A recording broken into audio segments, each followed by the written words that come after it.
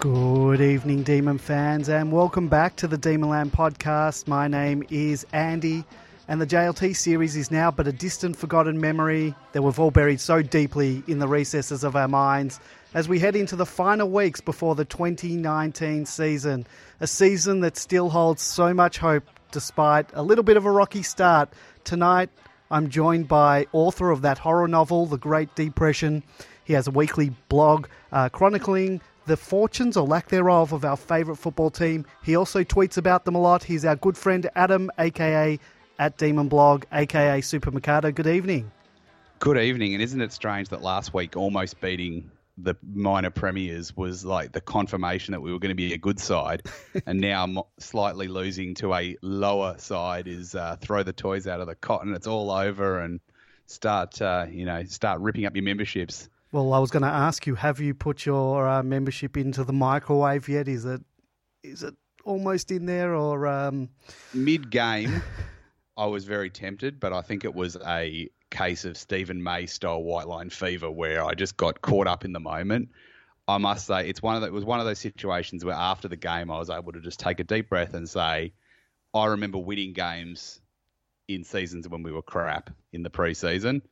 This time we lost games. I don't think it's going to mean anything. Obviously the injuries and the suspension are the more concerning thing, but I think we might have almost got away a bit with the injuries. If James Harmes plays round one, and no offence to Jake Kennedy-Harris, he probably wasn't going to play round one anyway. So if Harmes plays, look, I think we've got out all right, probably as lucky as we can be. So I'm prepared to just write it off and start again rather than adopt a siege mentality. How much stock should we give to the preseason games? It's like if you win and you win well, can you take something out of that?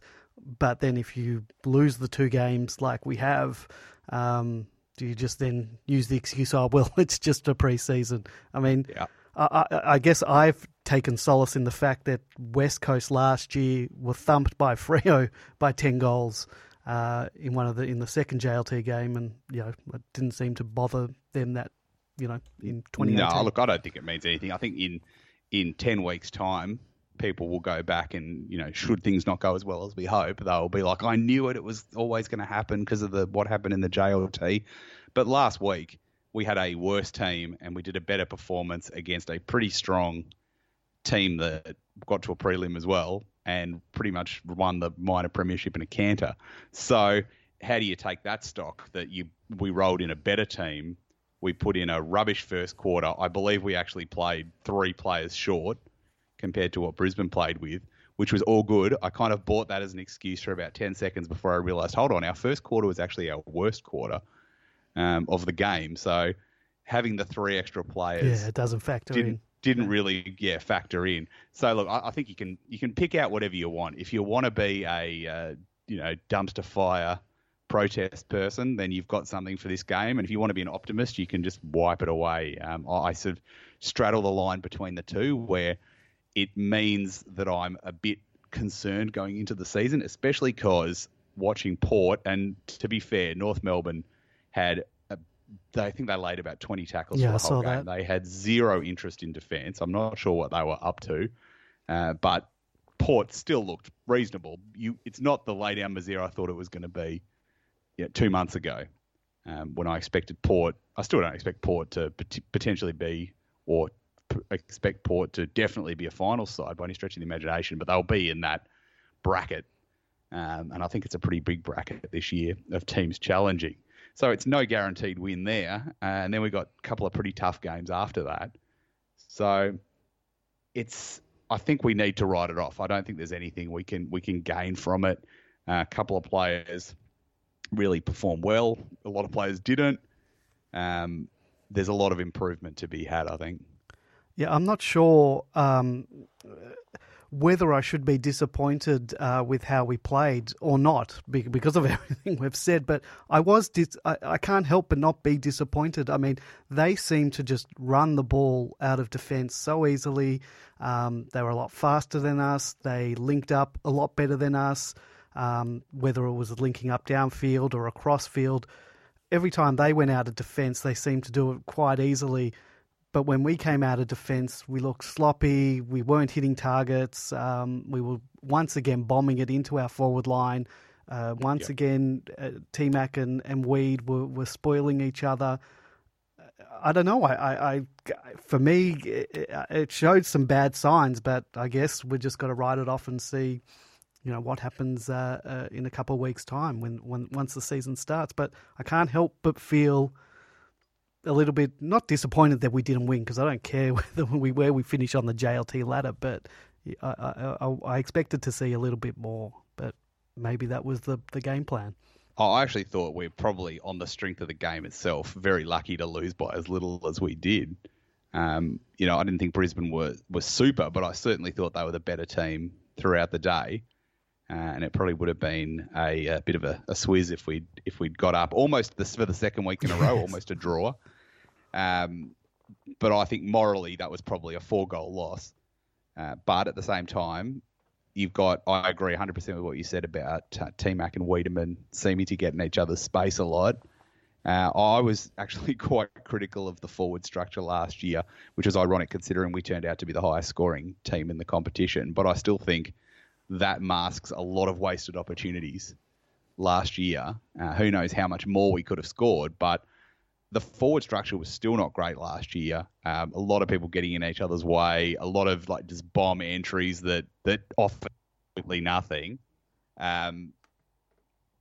We did, rack up the highest score in the competition last year, but what if our terrible forward entries mean that we don't go forward, and in this year of higher scoring, allegedly, with these rule changes, everyone else starts scoring more, and we've sort of topped out at what we're going to score at, then we're not necessarily going to jump forward from where we were last year. So I guess that's my concern, having watched these two games. But at the same time, Tom McDonald played 2 pretty ordinary games. He still kicked 3 goals.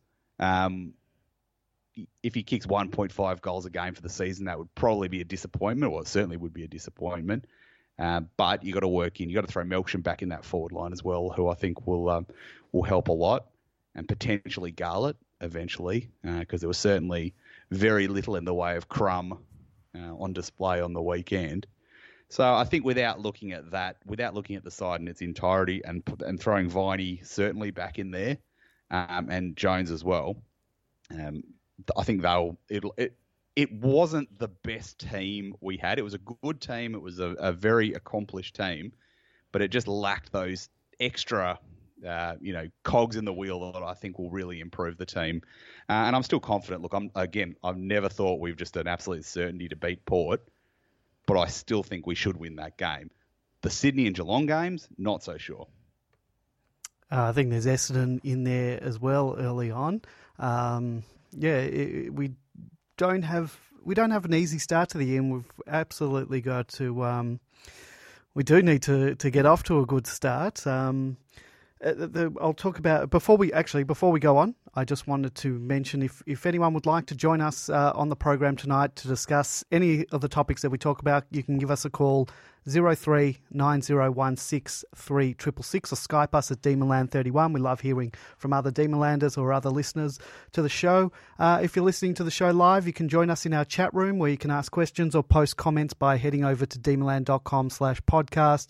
If you're listening to this at your leisure via SoundCloud on demonland.com or via iTunes on an Android podcasting app, be sure to subscribe to the show to receive updates when a new show drops.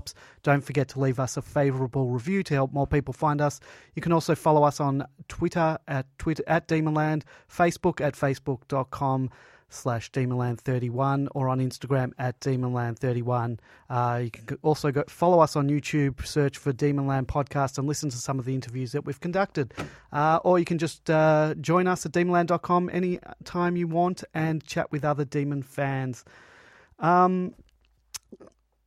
I'll go back to, we'll talk about Casey before. We had a couple of players playing that. By all accounts, the 3 main ones played well and got through, most importantly, got through unscathed. I wasn't at the game, I didn't see it, but if if you do go to demonland.com, you can look at the Casey thread for that match, and Demonland contributor Baghdad Bob has done an excellent. He took all the Demon listed players and gave a couple of paragraphs on each how they played. So, you weren't at the game, Super Mikado, I take it? No, I wasn't. So I only saw the seniors game on TV. Obviously, I was very happy with the reports that came back on the big hitters in that game. It was it sounds like Bruce will be all right for round one if selected. He had a minor injury, but he's fired up. He's okay to go. So yeah, probably the players you thought would play well did, and the players that were sort of more fringy either came in or out of the game or didn't do much. Frost didn't get much of a positive write up on that thread, so it's a bit worrying that he's the man. He's going to be the man, presumably, to come in and replace May now. Yeah, so if you have been living under a rock, Stephen May contested his suspension, or he was offered a one-match suspension. He then contested that and has since failed in his bid to get off, and he will be missing the round one game. So, yeah, Frost is the likely guy to get in. I can't see anyone else getting in ahead of him at the moment, despite what you said about him not having such a great game. But we did thrash the team we played, so him as a backman wouldn't have got as much of a go. No. I did like Petty in the Richmond game. Like, I think probably just a bit early, but I did think he showed some good signs. Yeah, I was happy with his contested marking, some of his intercept marking. I think he's one that will play again in the Resis, and perhaps he'll get his chance at some point during the year. Yeah, and before Lever comes back, which is now looking more mid-season, round 8, 10, something like that. That might be his opportunity, because should May not be suspended every 2 weeks, once he and Lever are back, that's going to be a pretty tightly held defence and hard to get into. Well, let's talk about the May incident. What did you think of it? Did you... look, I thought it was a little bit silly to do what he did. He seemed to be standing his ground, but to me it looked like, and a lot of people on Demonland disagree with this, but it did look like he did go in a bit harder than he should have. If it was against us, everyone would be screaming for the other person's head. That's exactly the scenario it is. Unfortunately, I've wanted Stephen May for years, and even I couldn't have believed that he would get suspended before he even played one game for premiership points. But when you recruit someone who's got a history of biffing people, then it's going to happen at some point. I thought first instinct was he was in trouble. Then the slow motion, I kind of talked myself out of it, thinking that the majority of the impact was to the body and there might have only sort of been incidental contact to the head. But once he got the week, then I just thought there's no way they're going to let him off. Like, imagine being the AFL and you get to the last step before the season and you let a guy off for a bump that decks somebody, rightly or wrongly. I don't think that was ever going to happen. Like, I seriously doubt that we're going to slap the cash down and do a Jack Viney in Adelaide style appeal on this one. I think it's pretty solid. He did something unfortunate and a bit reckless, and it's going to cost him one game, and it's probably only worth one game. I thought Vandenberg's, in an ideal world, I would actually like to have seen Vandenberg get suspended and May get off. If I was designing footy to say what can you do and what can't you do, the stupidity of punching someone in the guts while you're simultaneously yelling at the umpire and drawing his attention right there, yeah, deserves 1 week versus a pretty minor bump, but a bump that obviously trips the we don't want to turn off parents and kids button at the AFL. Yeah, look, I was sort of, I think with the May thing, I was hoping that he would get off with a lesser charge. I think the fact that he hit the chin certainly didn't help. For me, it's what irks me the most is the inconsistency of the AFL, because we've seen this happen. We've seen worse things get off. We've seen lesser things get done. There's no consistency from week to week. And I agree with you. Once he was up and got the week, I don't think the AFL on the cusp of the season was going to let. I mean, that sets that precedent that someone gets done, they appeal and get off. I don't think they were ever going to let him get off. No. I think, especially when did Christian say that he said the optics of it didn't look good, and if he's going by the optics, he actually used the word optics. I don't know if it was the optics or I was taking that from Demon Land. He the look of it, maybe. I think I might have classed it up a bit by calling it the optics, but something to that effect. But and you're right, no doubt that exact same thing will happen in about round 3. And the player will get a lesser charge, and everyone will, go down to AFL House and start effigies outside.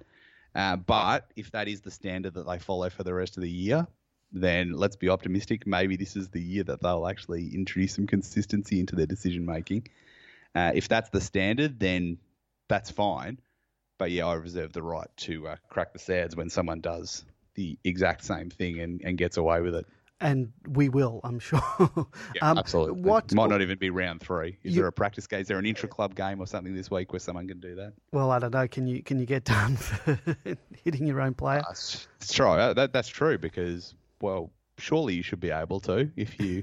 Striking is striking. striking. In soccer games, a couple of Newcastle players about 20 years ago who started punching on behind play and both got sent off.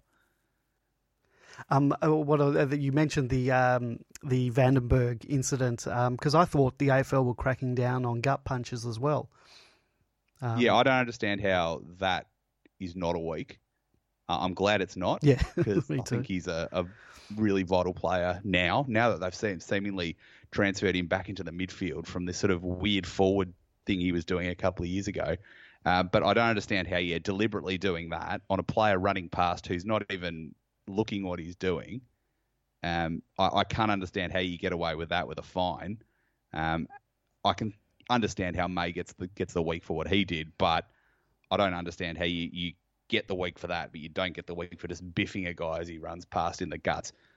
Again, it's not a big thing, but an actual bump. A bump is an in-play thing, as long as you don't completely Byron Pickett the bloke's head. Whereas, a sneaky gut punch on someone running past who's not even ready for it, I think that's far more deserving of a week. And I think it was against Lachie Neale. I think he played it up a little bit as well. So dock a few points for the bad acting. But yeah, not a good look. But our injuries. Did you think the sky was falling? It seemed like guys were dropping like flies. I think it was when Petrarca clutched at his wrist in the last quarter that I was about to just switch off and go outside and have a good lie down. But then about a minute later, he was firing a bullet handball. So I was like, all right, I think we've gotten away with this here. Because after, what did we have? We had Harms, who at the time it was like, broken fingers, no drama. And then it was like a compound fracture of the finger. And then it turned out to only be a dislocation of the finger. So that was a up and down roller coaster. And then there was Jay Kennedy Harris, who looked for all money like he would never play for AFL again.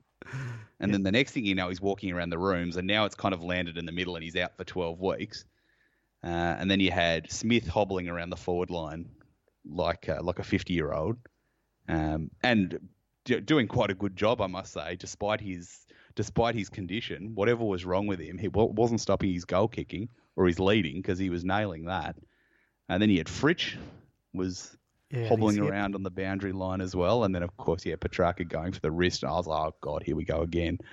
But if Harms comes back for round 1 and if Fritsch is all right, then no offence to Jay Kennedy Harris, but I think we got out all right as far as best 22 players go. Yeah, it was towards the end when they had to keep playing Joel Smith and they had to keep playing Bailey Fritsch as well. I was sort of cursing the decision to only go in with the 23 men Not from a point of view where the other team had an extra 5 players to choose from. I think there was less because I think they had a player go off to hospital, plus the guy that made decked went off for the rest of the game. But to have to bring back on injured players, potentially for their injuries to get worse, that I didn't love. But we should have done the Hardwick and just played short. Yeah, he played 16 men, I think. And look what happened to him. See, that was a genius move. Everyone else was playing checkers and he was playing chess. Next thing you know, he's winning a flag.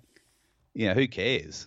There's 4,000 people at Casey. There was probably about 25,000 people watching on television. I don't think any of us would have, asked for a refund on our membership if they'd dropped a couple of players off at the end and lost by 5 or 6 goals.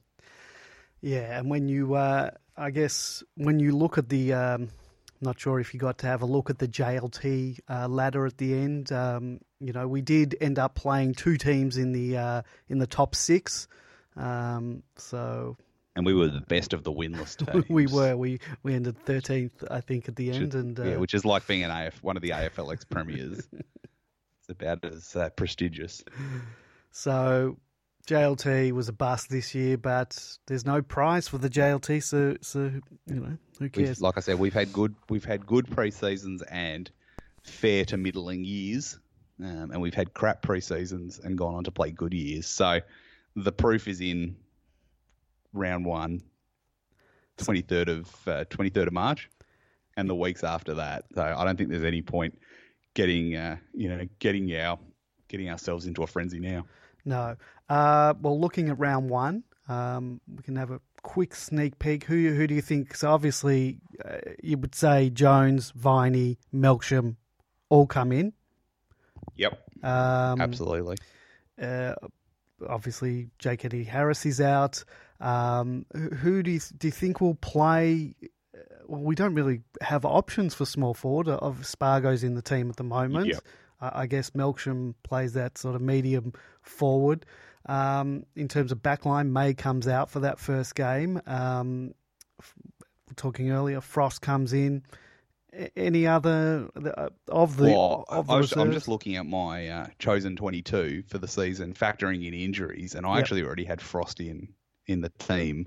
So I've got to think who I actually want to bring in to replace Frost. So you had him in, but I had Frost, May, Jetta, Hibberd, Oscar McDonald, Salem as the back line. Yep. So May comes out. Who comes in then? Yeah, in that case, I guess it's do you go for another tall or do you go for somebody else? There's probably no. Or do you send someone else back? Is that where Lewis? Because I had Lewis on the bench, so does Lewis just fit back into that defence there instead? And then you bring in just whoever you need, the next best available onto the bench. Well, I probably would have to have Lewis back onto the field, and then just bring in, the next available. I'm struggling to work out who we've actually got left at the moment. So, the next available player into the side. They don't have Dixon playing. Yep. Ryder, it seems like they're saying he's going to play. He had an operation. He had some surgery on his cheek, I believe. They're saying he'll play, but whether he will or not, I don't know. Whether he wears one of those Batman masks. That'll be interesting. And that'll, I guess, whether Bruce is available. Yep. And obviously, Gorn floats back a lot into defence and fills gaps there as well. So he's an option. And you've got Fritsch. Like I put positions, putting players in the traditional positions is just a fruitless exercise now. Like I've got Fritsch on the wing just because I'm not sure if he's a forward or a defender. So he'll be there in the back line as well, but he's not a defender as such. Even if he's in the back line, he's not a defender. So that's And I think he'll be played sort of as needed, like where needed at the time. I think he'll be moved around a lot, which is a very useful thing to have, a player who can do that. What did you think of the experiment to play Jaden Hunt in the forward line? Well, it looked good at the start, and then they kind of pulled the pin on it about halfway through the game, and then went back and had a couple of nice runs, tried to run around a guy who just was having absolutely none of it, and buried him holding the ball, which sort of set alarm bells off to me that people know what he's going to do, and I think that was a lot of the problem of after that initial burst he had, that he would find that they would just close up the lane whenever he got the ball, and he wouldn't be able to do those dashes. So I reckon it's probably worth a chance with him in the forward line, but I don't see where he fits in the forward line with our best squad in. Once you put Melksham in there, Spargo has got the runs on the board, and Joel Smith has had a really good preseason, so I'm more than happy to give him a run on the forward line in front of anybody else at the moment, in front of an experimental player. Like I would go and send Hunt to Casey, although I think the VFL season starts about 3 weeks after the AFL season, because why would you line them up? Go and send him there to play forward for a couple of weeks and really start to nail it down, rather than throwing him in straight away into an AFL game. He has done it before. He did it against Hawthorn a couple of years ago, and again, kicked a couple of goals. So I think he's got an aptitude for it, but I don't think it's as necessary at the moment, whereas if we had another defender, a mid-sized defender who we could comfortably throw in the back there, I think we'd be more keen to get someone down there instead. Yeah, I'm wondering if he was taken out of the forward line because they'd either seen enough or they didn't think it worked, despite the fact he kicked 2 goals. Not sure what their reasoning of playing him in the back, or if they were always going to do that, give him a half in the forward line, half in the back line. So yeah, just mix it up, I think. But I've still got faith that he can do good stuff in the back line, but it's almost like Fritsch's doing what he did better, sort of playing that wingman half-back role. So I definitely wouldn't be adverse to giving him a crack as a forward, but I just don't think round one. I think that'd be a pretty optimistic time to do that when it's such an important game. Yeah, my mind keeps harking back to, was it 2013 when we played Port? Yes, Port at the MCG round 1.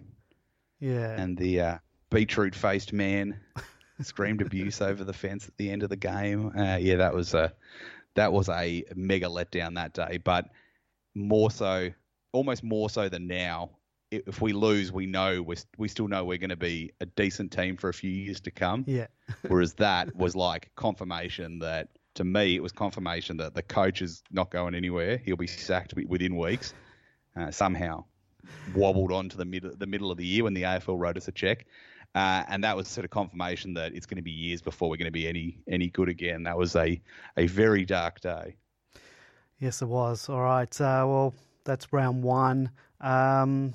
Moving on, did you happen to watch the AFLW game? I did. I took an hour between the two to just calm myself and change my mindset between my growing suspicions about the AFL season and the fact that I thought I was going to turn on and almost did see the AFLW side blow a close game with their season on the line. It was funny for anyone who's watched the AFLW team a lot. There is nothing more Melbourne AFLW than kicking 1-5 to nothing in the first quarter, and 5 points before the first goal, mind you. Correct, and almost losing. Yeah, and having to launch a blockbuster comeback. There was one against Freo last year where I'm pretty sure Freo got no inside 50s in the first quarter. Yeah, that's and true. Still beat us. Yes, it's true. So it was a really good comeback, and there was probably the 2 best set shots ever in the history of our women's football club, from Zanker out of the boundary and then Cunningham to win the game. My excitement was tempered somewhat when I thought that it was just going to be a in-out win-loss proposition against Adelaide this week, and then somebody pointed out that they were playing GWS and would likely rack up a significant percentage boost. So now my understanding is that we go in and we've got about 4 or 5 goals to pick up. 20. It's 20. We have to win by 26 points. Yeah. So which is it's given. unlikely. I think Adelaide are the informed team in the competition. Yeah. That's going to be hard. They've been beating teams because they can kick a score, so it's going to be hard to contain them and if we don't kick straight. Yeah, exactly. And we've got a defence that can look pretty ropey. Yeah. Which is kind of like a club trait, no matter what level you're looking at. If the ball gets down there too much, they're going to score too much for it to be a factor. So I would say I reckon we're going to miss out on the heartbreak because I think we'll either win by nowhere near enough or not win at all. I don't think that performance the other day, decent performance it was against a half-decent team, even though they're bottom of the conference. They'd be top of the other conference. So they're still the fifth best. We're the fourth best team in the competition. They're the fifth best team in the competition. But I don't think it's going to translate against the top teams. But they've got their tails up. So he's hoping that after 2 years of sort of falling at the last hurdle, they can pull off some absolute miracle now and get through to the final. Well, it might be another matter of winning but not having the percentage to get into the finals again. I believe that's happened the last couple of years. We've missed out on percentage. Yeah, they've had a couple of near misses. Like the first year, if Collingwood had beaten Adelaide, we would have got in, and they almost did, and then they died in the arse because the Collingwood team has always been crap in this competition. And then obviously we know what happened last year. It was an in-and-out game against the Bulldogs, and we lost a thriller. So I think, I can't see it happening, but I'll certainly be watching with interest. Well, the most Melbourne thing that could happen is that we win by 27 points, but then there's a draw in the other game. Yes, I did think about that, and I think was it for the older listeners, was it 1977 that the Demons almost made the finals? Pardon me. They beat Collingwood at Victoria Park, and all that tipped them out was a draw in a game. Yeah, it was either 76 or 77, I believe. Yeah, 76, sorry, it was. I've just consulted demonwiki.org. So it was 76, and it's all they needed was, I think, the top Carlton to beat Footscray, and Carlton was on top, and they ended up drawing. Yep. And putting us out, and it was straight back down the toilet for the D's for another decade. Yep, fun time. So good luck to the girls on what day are they playing? I think it's Sunday. So. But please check local guides. Yes, it is out at Casey. So if you want to get out there and support the girls, that's where you need to be. Target 70,000 members. Is this even possible? Gary Pert said, I think 60,000 is the initial target, but he's not ruling out 70,000. I think a lot of things need to happen for that to occur.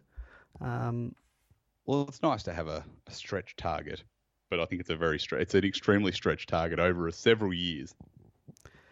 Look, I think you need to have sustained success first of all, and then winning a premiership can't hurt because look at Richmond went from 70 to 100.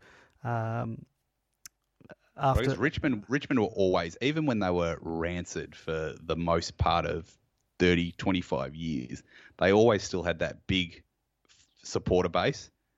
I think it's almost like you almost got to look at Hawthorn. Like Hawthorn were so good in the 80s, and then they still had no fans, and then it got to the 2000s, and suddenly it just went bang through the roof when they sort of picked up obviously they started winning flags, but they got those real cult players like Franklin and Hodge and all that really started dragging people in. And I think that's what potentially we've got with your Olivers and hopefully Tom McDonald's up forward and things like that as well. So it's you got to have the success, but you've also got to have those sort of razzle dazzle players that pick up, when people come to the country and go to their first game and go, I'm going to go for that team. Yeah.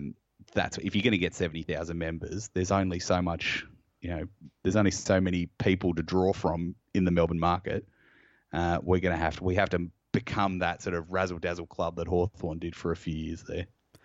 And it's not just the players on the field. It's the personalities off the field as well, and that's why I think Max Gawn is the best thing to happen to this club for I don't know how long, maybe forever. People just love him. He's a very affable guy, very likable. Like he's good, just free publicity, free good publicity. Yeah, at every turn. Yeah, and great bloke. Yeah. best thing to happen to us. Now, Robbo, not our Robbo, not the ex-Demon Robbo, but journalist Robbo, came out with his annual top 50s taken over from Mike Sheehan with that in the Herald Sun. Now, when was the last time or whenever did we have two players in the top 10? Never. It would be many a year. A very long time ago. That's one countdown that I haven't actually archived over the years, but you might have to go back and look at the papers. I can't think of a time when we would have had, maybe after, probably not even then, not even after Uze and Johnston ran quite high up in the Brownlow in the top 5. Yeah, I don't think they were ever. I doubt they would have made the top 10 the year after that. Yeah, and look, all these lists, it's obviously it's all subjective, obviously. But it is good to have, when you're looking at optics, it's great to have two players in the top 10 and in the, say what you will about the Herald Sun. It's one of the, is it the largest paper going around circulation? It certainly is in Melbourne. Yeah, so good, good optics for the club. It just suggests that we've got a decent team. Yes, and that sounds stupid, but there was years where it was like, geez, I wish we just got someone in at like number 49 just to give me some hope.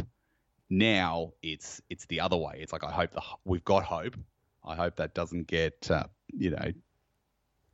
isn't wasted hope, but at least we've got that core group, and the age profile is so good. Like, you got Lewis, you got Jones. After that, Hibberd maybe in a couple of years, and he's probably got a couple of years left, and really it's a list that's going to be together for a long time. So that's also why I don't want to just go head straight to putting my head in the oven after what happened on the weekend, is because deep down, it will hurt me if we don't if we don't make the finals this year. It will hurt, but if it's like one of those seasons that's full of excuses because everybody's dropping like flies, and something happens, and we just don't have the cattle to do it.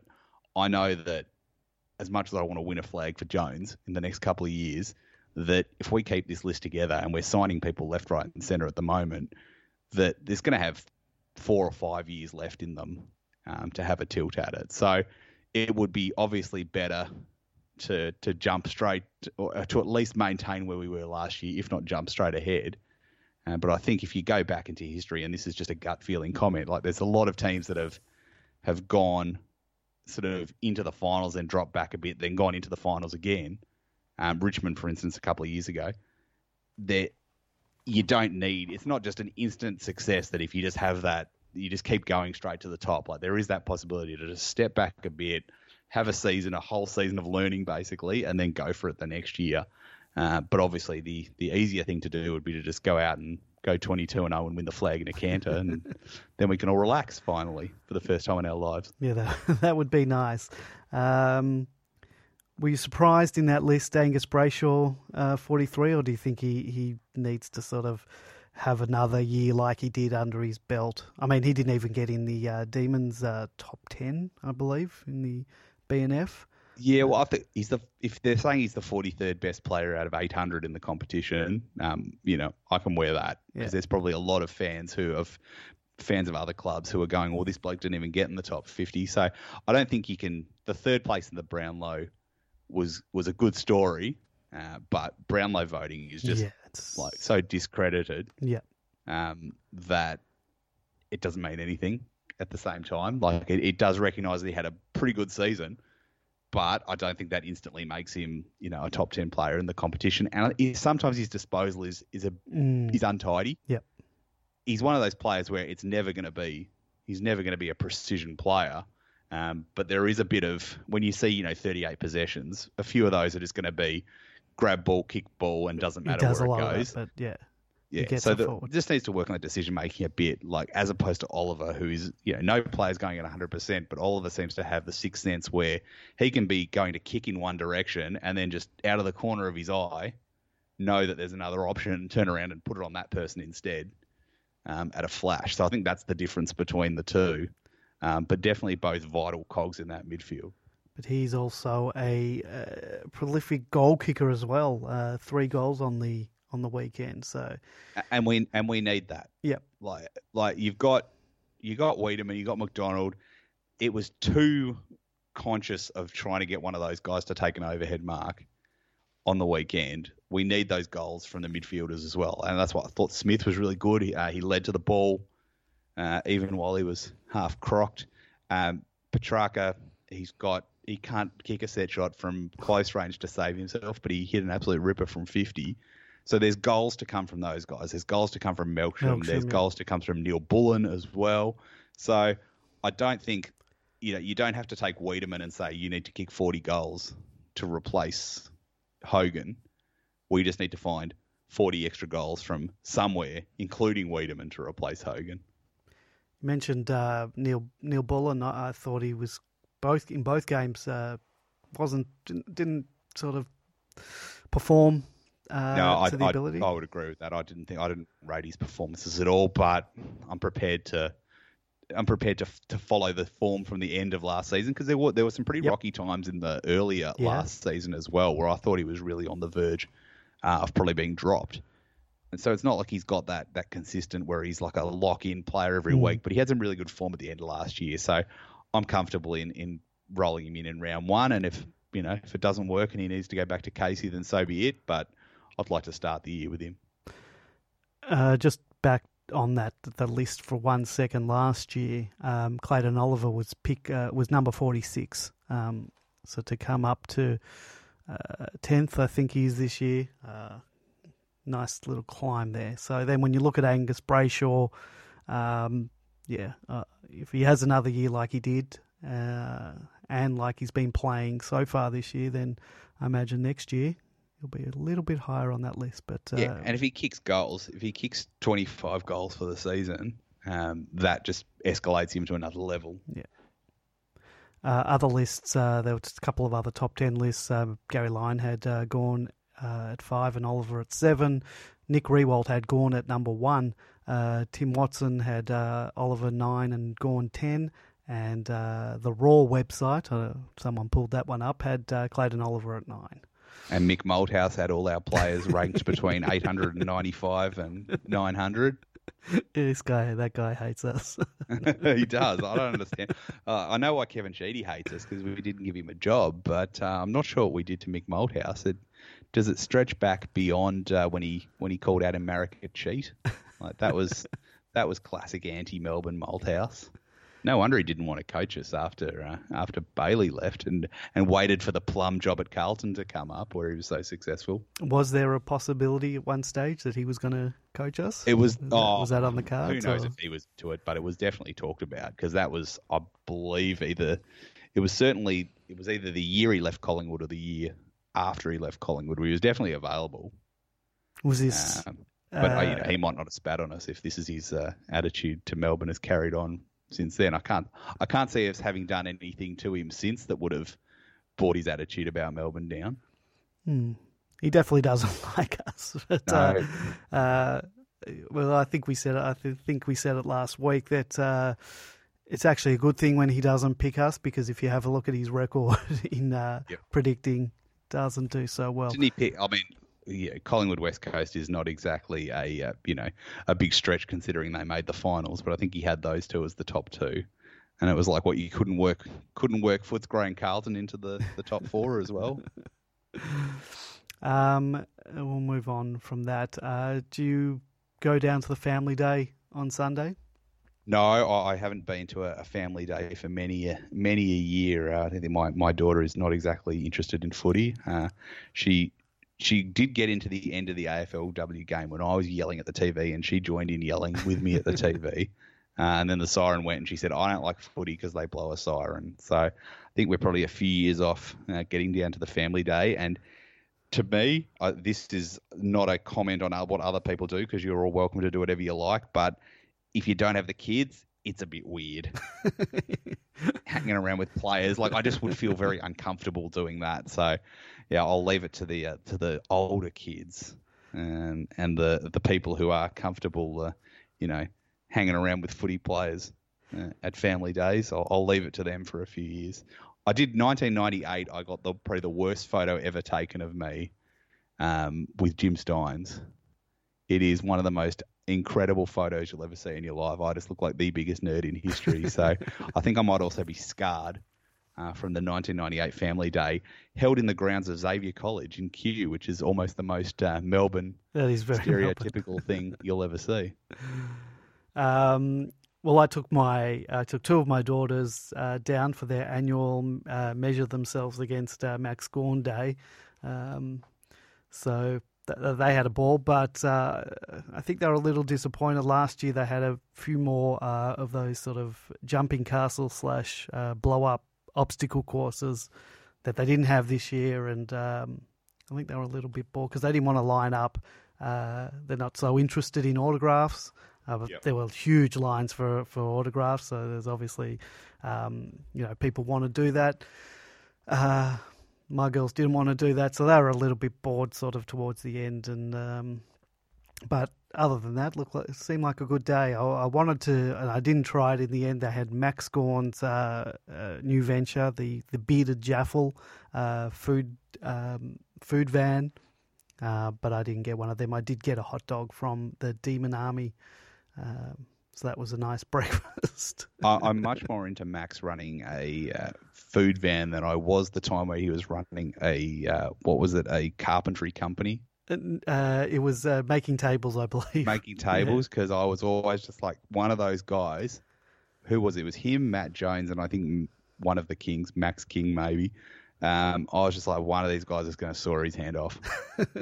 Like, it's absolutely, it's going to happen one day. So when I found out that he'd shelved that and gone into like cafes and stuff like that, I was like, he could lean on the coffee machine or something and scald his hand. Like, it could happen, but it's not as dramatic a scenario as him like lopping his rucking hand off in a carpentry debacle.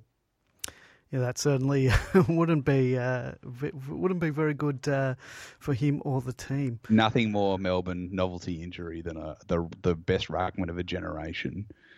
Well, not that he was then, but we would never have known because he would have had a surgically retransplanted hand and never played football again. Yeah, wouldn't have been a good look for a ruckman. Certainly not. Is there anything you want to plug before we... Well, I'll just go for the usual plugs, demonblog.com. I've got my my season preview up there.